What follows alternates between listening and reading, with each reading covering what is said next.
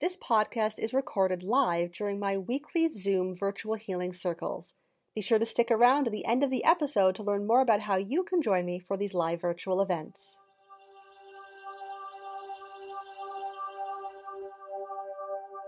Welcome to the Virtual Healing Circle with me, Jen Fable of LiveLifeUnbroken.com. And tonight I want to talk to you about the problem with seeking reassurance. So often we think our job is to reassure the people in our life and to find the right people to reassure us. And as long as we are surrounded by the right people, all will be well. The problem is, as long as reassurance is the goal, it kind of keeps us in a cycle of powerlessness. And so tonight my job is to talk to you about why seeking reassurance in partnerships, in friendships, and relationships is a trap. So why is this important? This is important because looking for approval outside of yourself just sets you up for a cycle of codependency, and it means that you'll never be free of anxiety. This is important because when you put your trust in the perspective of other people, it automatically breaks the trust you have with yourself, which means seeking reassurance constantly means you're constantly betraying yourself. And this is important because seeking reassurance keeps you a victim. It keeps you the victim of the whims and opinions of other people, which means you never actually get to know who you are or how you want to show up in the world. And then you're going to feel unseen, unheard, and unknown. So if we're going to talk about reassurance, let's talk about what it actually is. So what is reassurance? Reassurance is the act of removing someone else's doubts or fears. It's about making someone else feel less afraid, less upset, or less doubtful. It's the act of alleviating the worries of another, and when we seek reassurance, it is us seeking someone else to alleviate our fear, to alleviate our doubt, to alleviate our worries. So we're asking someone to take responsibility for what we feel so that they can heal it for us. Now, from a boundary perspective, this is a big problem. And we're just going to do a little recap. So, of course, you have your space. So imagine that like a big pink circle.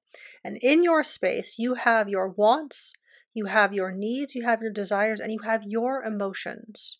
And this all belongs to you. Anything in your space, you have 100% control over. Other people have their space. Imagine it like a great big blue circle. And in their space, they have their wants, their needs, their desires, and their emotions. And anything that is in their space is out of your realm of control. You have no say in someone else's wants and needs. You have no say in someone else's desires, and you have no power over someone else's emotions. So anything that is in someone else's space is inaccessible to you and out of your realm of control. So the problem with reassurance is that in order to make someone else responsible for your emotions, you have two options. You either need to pull their energy into your space, which means you're going to feel temporarily crowded, and eventually that's going to wear thin, and they're going to feel like they don't have any choice. It doesn't feel good to feel sucked into someone else's energy. Or you take your emotions and you push them outside of your circle into someone else's, which means now you moved them into a place that is out of your realm of control. You've given away something that is yours, and you've given it to someone who cannot fix it for you because it's yours. So now this other person has your emotions kicking around their space, and they are powerless to change that. So what does reassurance look like? Reassurance looks like acting from a place of neediness or insecurity. It looks like asking the same question over and over again to a friend or a loved one, or asking the same question to different people. Reassurance is one of the reasons I set a boundary with myself of I only give input and advice to those who have given me permission and who have shown they are open to my input. If there is someone in my life who keeps asking me the same question over and over and over again, they're not looking for my help. They're not looking for my opinion. They're looking for reassurance. And the second I allow myself to reassure someone over and over again, I become a part of the cycle that keeps them stuck. And so I have to choose my love for this person over my hero complex. While it feels really good to step in and help someone, it reaffirms that they are powerless and can't do it themselves. and it gets you high off someone else's insecurity. Kinda icky karma. Reassurance looks like searching excessively on the internet or in books over and over again. What does this mean? What does this mean? What do I do? If you find yourself getting caught down the, Dr. Google web universe and you can't get yourself out and you keep asking the same questions over and over again, you're not looking for answers anymore. You're looking for reassurance. You're looking to alleviate anxiety. Reassurance looks like checking things over and over again. It looks like looking to your partner or your friends or your kids to put your mind at ease about the relationship worry that you have. If you're concerned that something's wrong in the relationship and you ask once, okay, and you ask twice, and ask 3 times, and ask constantly, are we okay? Are you mad at me? That's when it starts to become a problem. And reassurance looks like expecting others to soothe you. Your emotions come with some feels. Some of them are wonderful, some of them are kind of icky, and every emotion is wonderful because it is your unconscious mind, your intuitive, instinctual self communicating with you, because of course it predates language, so it can't talk in words, it has to talk in sensations and feelings. When you make someone else responsible for the communication from your soul, it has a pretty nasty side effect. So why is it a problem? It's a problem because seeking reassurance is a strategy. And it helps you alleviate anxiety, but paradoxically, it sets you up for a cycle of constant and worsening anxiety. This is a problem because putting the burden of your sense of ease on another person keeps you the victim and keeps them feeling burdened. Because remember, it's your emotions. They can't actually do anything about it. And this is a problem because in a relationship of any kind, whether it's a romantic relationship, friendship, between a parent and child, doesn't matter. If you're constantly seeking reassurance, it breeds mistrust. It breeds contempt and it breeds resentment in the other person. So if you find that every relationship you get into, it starts off great and eventually it ends up in the same place where they're treating you like garbage, check to see how much of that dynamic you're bringing into the equation. When we are needy, when we are seeking reassurance, we breed mistrust, contempt, and resentment in the other person. So this is how the cycle works. You feel anxiety about something. You feel concern. You feel doubt. You feel fear. And you look to someone else for reassurance. And they reassure you. And in doing so, your anxiety goes down, but it's now reinforced it. Because now the only way you know how to get assistance from someone else, to get love from someone else, is to fall apart and have them fix it for you.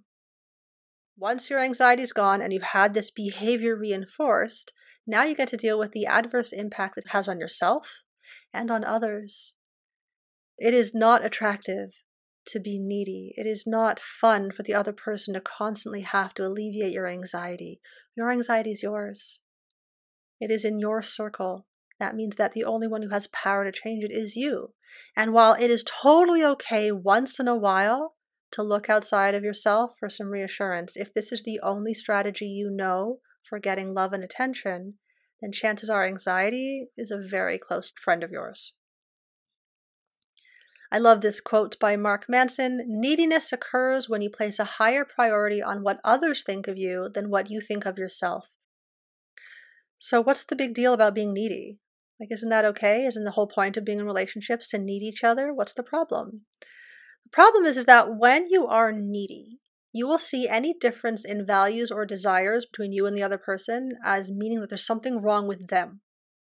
And rather than learning how to accept the difference, rather than learning how to use your voice, rather than learning who you are and what you want, you'll try to eliminate the problem by controlling your partner.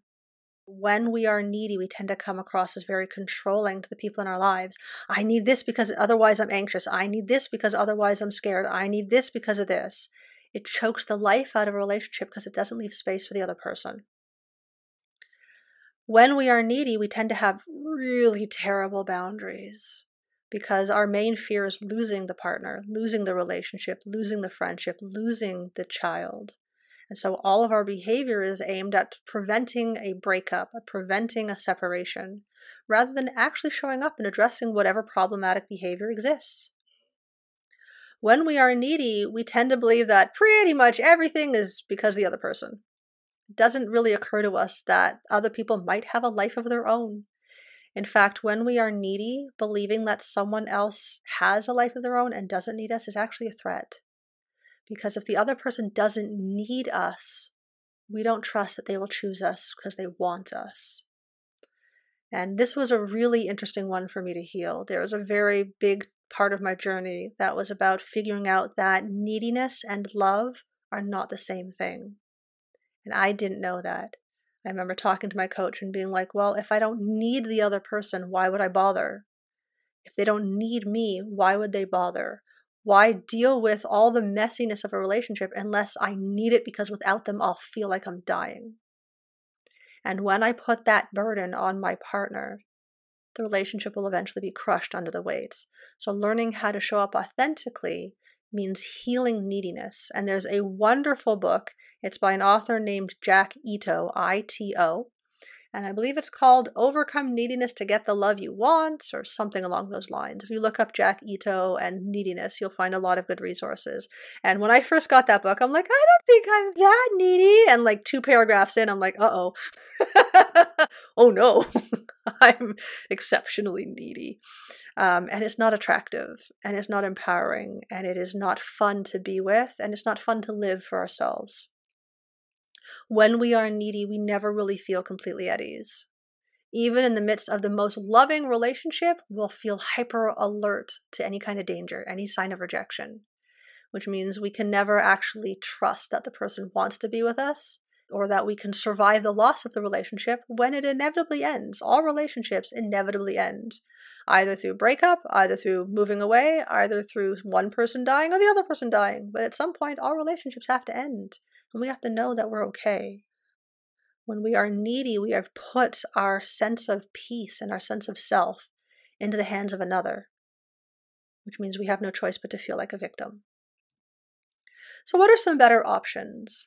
Option number 1 is build a safety map for yourself. A safety map is your blueprint of how you want to show up in the world and what safe means for you. And we'll talk a little bit more about safety in a moment. A really great option is to heal your attachment style. Neediness often has roots in an attachment style of anxious attachment. And attachment is something I go into, I think, in episode 12 or 13 of the podcast. Your attachment style is basically your definition of love, what you learned relationships to be based on your experience with your caregivers. And when we have an anxious attachment style, we tend to have a lot of thoughts going on in our head that lead us down the path of neediness. So if you find yourself overly needy, healing your attachment style is a really great first step. If you want to learn more about attachment style, I highly recommend Wired for Love, which is a book by Stan Tatkin. Frankly, any resource from Stan Tatkin is wonderful for anyone who seeks to heal their attachment style and become more secure in relationships. A great option is learning how to self-soothe. Self-soothing is about knowing how to bring myself out of an anxious state without having to rely on someone else. What soothes my heart? When I'm having a rough day, what can I do to bring myself some peace, to light up my soul? Often we're so busy just finding someone to fix it for us, to soothe our soul for us, that we don't know how to do it ourselves. We put that burden on someone else, and that's a problem. A really great option is learning to offer empathy without giving advice or trying to fix it. Super challenge for those type A's in the group who like to control stuff. Holla!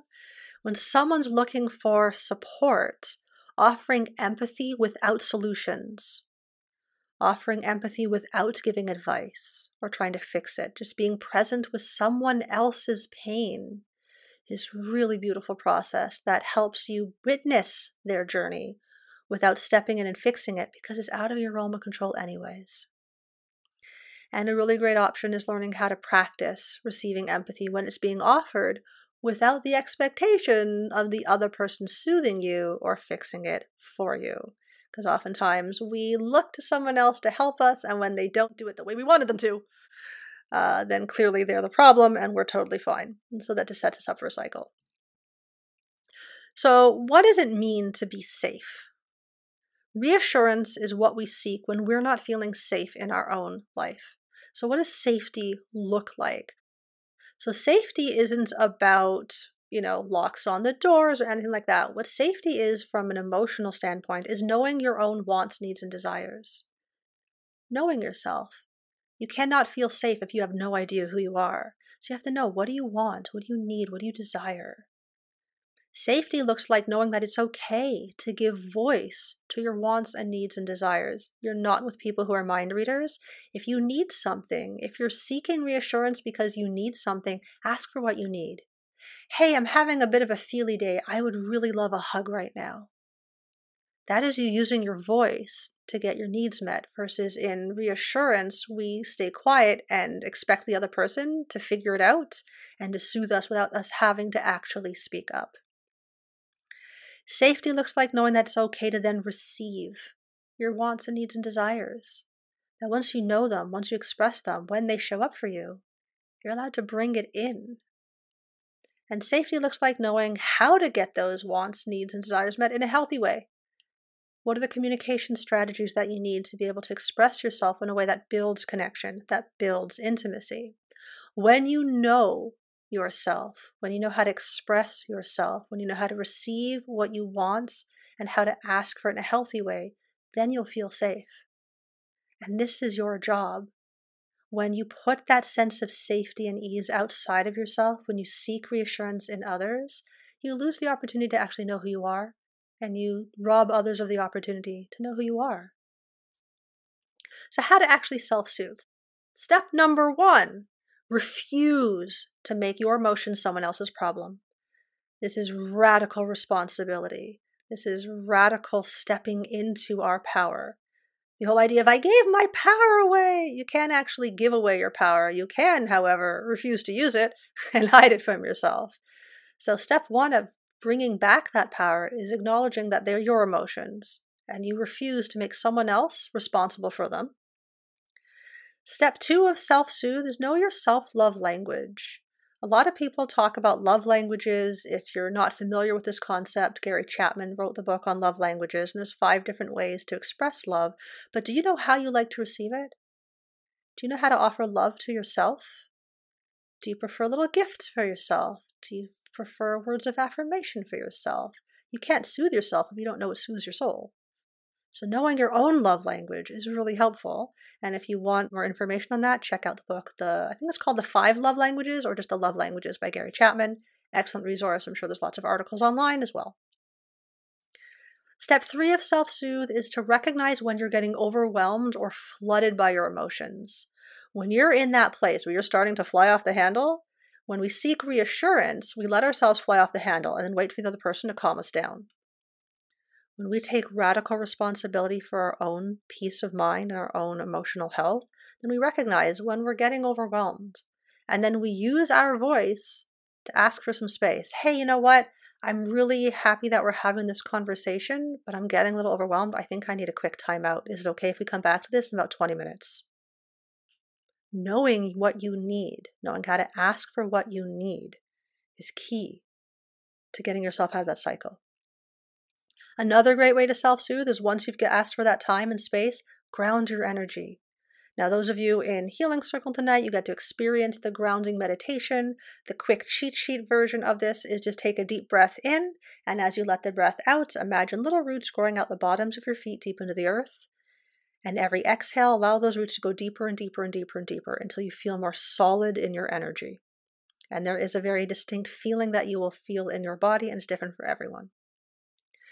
Once you have gotten back into that space, once you've realized and given yourself this time out, then it's a really great idea to name your emotions. Simply asking, what emotion am I feeling now? I can't soothe my emotions if I don't know what they are. So giving voice to your emotions is a really great way to start the process of self-soothing. So just asking, what emotion am I feeling now? Anger. What emotion am I feeling now? Hurt. What emotion am I feeling now? Sadness. And let them all come out. Name all of them. Just keep asking until there's nothing left, until you're like, yeah, I think I got them all. And then once you have gotten to the bottom of that pile of a shitstorm of emotions that caused you to flip out in the first place, then you can ask, what have these come to teach me about me?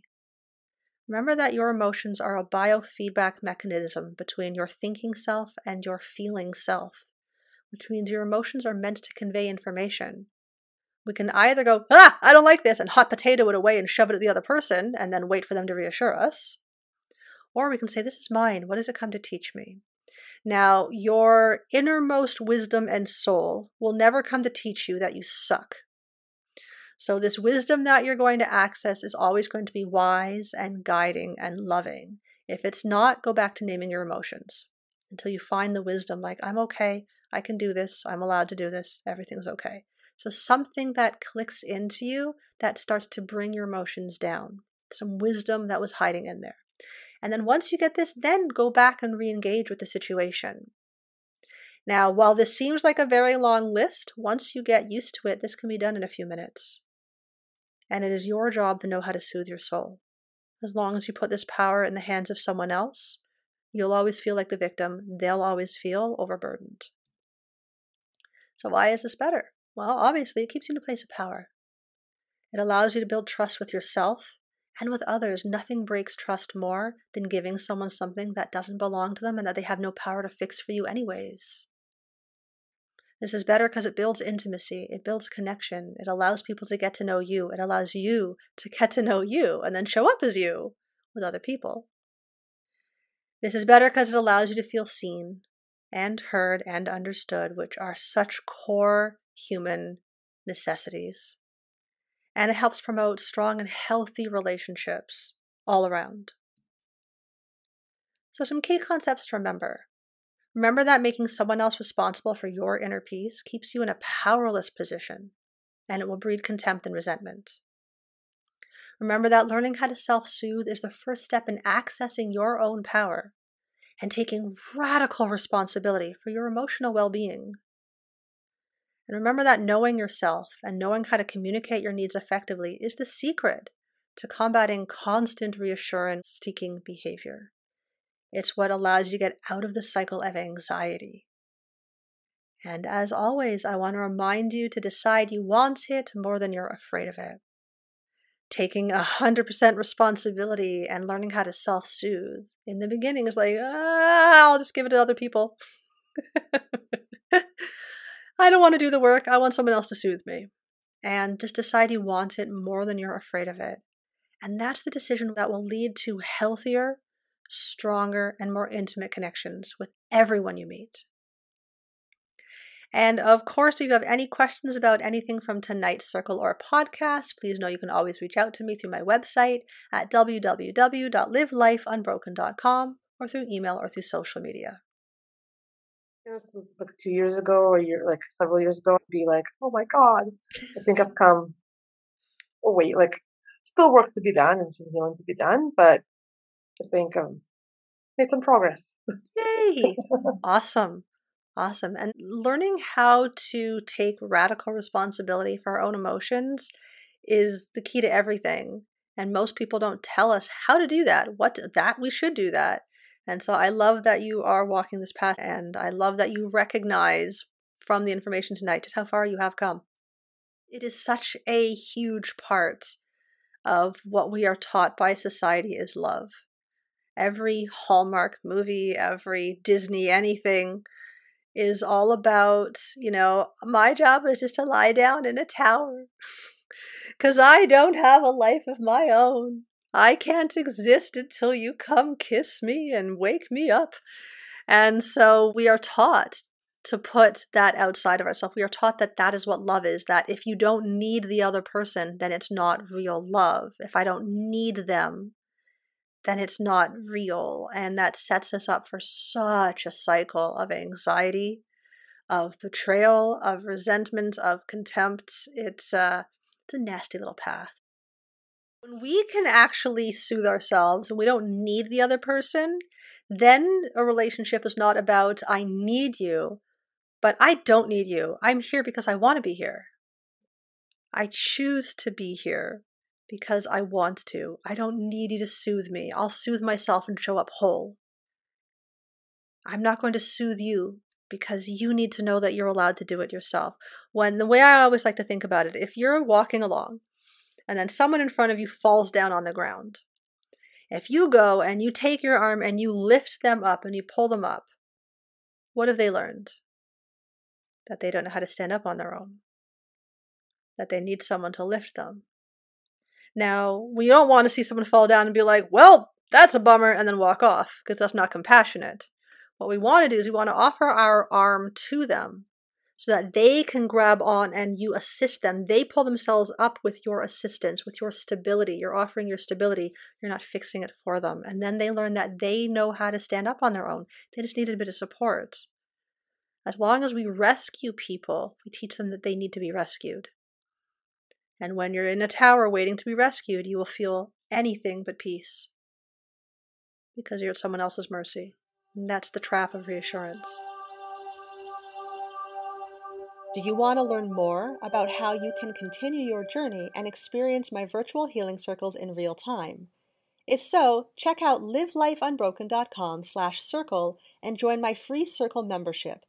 Receive weekly reminders, bonus material and recaps, plus special offers, as well as access to my weekly virtual healing circles. If you're ready to leave behind the fears and limitations of the ego and step into the spiritual life you've long known is waiting for you, you're invited to join me, Jen Fable, for a soul-nourishing journey into the exploration of you, the universe, and all space in between. Take control of your spiritual journey to attain a new level of understanding and connection to yourself and the people in your life. During our time in circle together, I will share with you all the tips and tricks you need to make playing with energy fun, easy, and most of all, effective. Together, we'll learn how to cultivate our inner compass to enable us to walk our path with grace and ease. We'll open the space with a candle meditation, and after I will share with you my favorite grounding practices and lead you through a circle casting, guided meditation, and breath work, followed by a soul-inspiring gratitude practice. If your soul has been calling out to you and you're ready to tune in and listen, go to www.livelifeunbroken.com/circle and register today for your Zoom access information. That's www.livelifeunbroken.com/circle, CIRCLE. Thanks again for tuning in, and I'll see you next time.